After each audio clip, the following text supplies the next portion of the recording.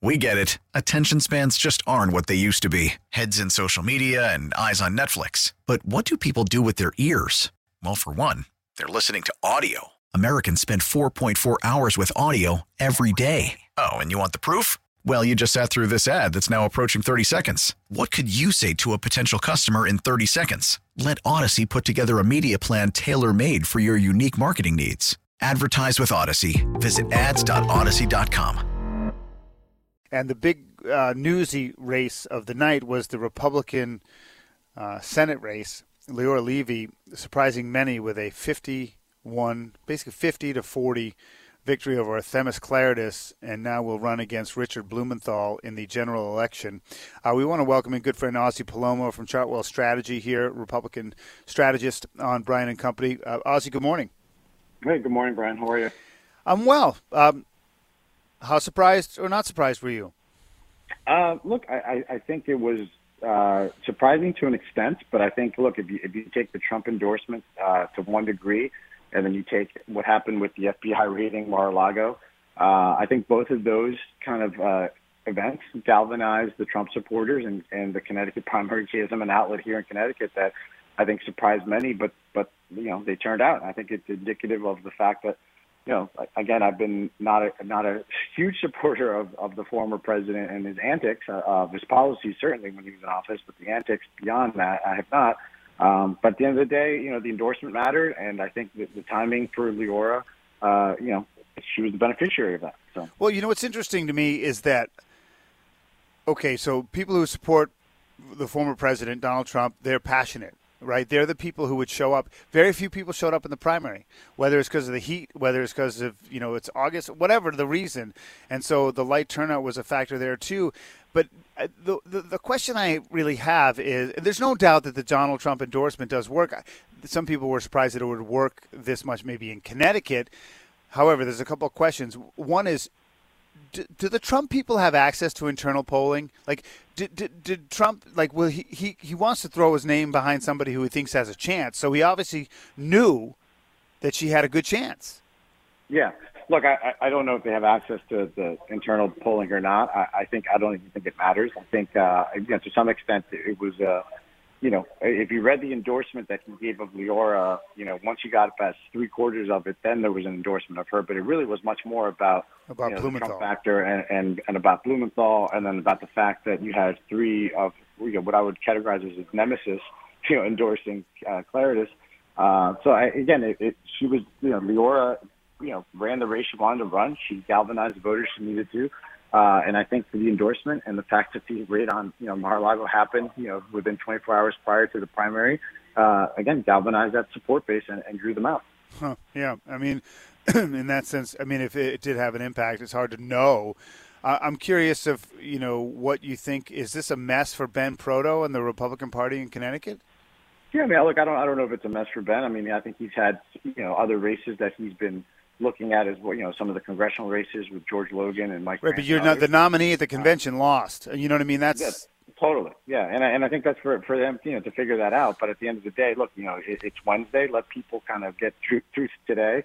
And if they're going to have a shot, a very minimal shot, in my opinion, of beating, Dick Blumenthal now, they've got to figure out how to get everybody on the same page. So his work's cut out for him. Ozzy Palomo, Chartwell Strategy, joining us here in Bryan and Company and WTIC. And again, I know you're focused on the Republican side, so this isn't a leading question, but I'm curious. How do you handicap her against Blumenthal? Blumenthal has vulnerabilities, but there's a huge independent voting bloc. She's decidedly pro-life, decidedly she's came out and said it even on our show. If Trump's the nominee, she's voting for Trump. She's pro-life, and in some independents in Connecticut, that might be a tough row to hoe. Yeah, look, we've seen other races where people need to do what they need to do to get through a primary, and sometimes they pivot back to the center. I don't know if Leora Levy does that. I'm not sure if that's her strategy. I'm not in the know, so to speak, on what she plans to do. But to win in a state like Connecticut, to your point, the independent voting bloc is a big bloc. So she's got to figure out how to reach out to them. And some of the positions that she's taken, recently, don't jive with where the electorate is, statewide. So it'll be interesting to see if she pivots to the center or not. We'll talk with Themis a little later this morning. I'm curious if, from an objective standpoint, none of this is personal, right? We're talking about politics and it's professional. What do you think went wrong on her side? Yeah, I don't know if anything went wrong, so to speak, other than, she ran the race she wanted to run. She is who she is, for better or for worse. I don't think she really kind of, put herself out there to be anything more than what she is, and she said that. She is a, moderate, middle-of-the-road, typical New England type, Connecticut type Republican that would have had a chance in the general election. But that's just not apparently where the base is today. And again, we're not talking about a huge voting block, but that's the voting block that had to first go at it. And the timing just wasn't, right for her. So, Ozzy, I want to ask you, inflation, Roe v. Wade, Trump in general, and especially now with the backdrop of this raid, how do you rank the issues in terms of what's going to be most important in November? Yeah, I still think the economy is going to be issue number one and number two, so to speak, between inflation and the prices of everyday goods. And you're going to have a lot of people going back to school over the next several weeks, and parents are going to, wisen up and realize that they're paying for more of some of these, back to school supplies that they didn't have to pay for as much in the past. I think those are going to be front and center. I think the Roe v. Wade, the Dobbs decision is a little less critical here in Connecticut. Nothing really changed. There's the state law. So I don't know how much of that really kind of galvanizes the Democratic, electorate. But at the end of the day, I think, it's the economy, and we'll see where we are here over the next couple of months. But I don't particularly see this kind of getting any better on that front. And you still have, Dick Blumenthal, again, he's likely to win, given the candidate now that he's up against. But at the end of the day, his favorables aren't going any higher. Biden's favorables aren't going any higher.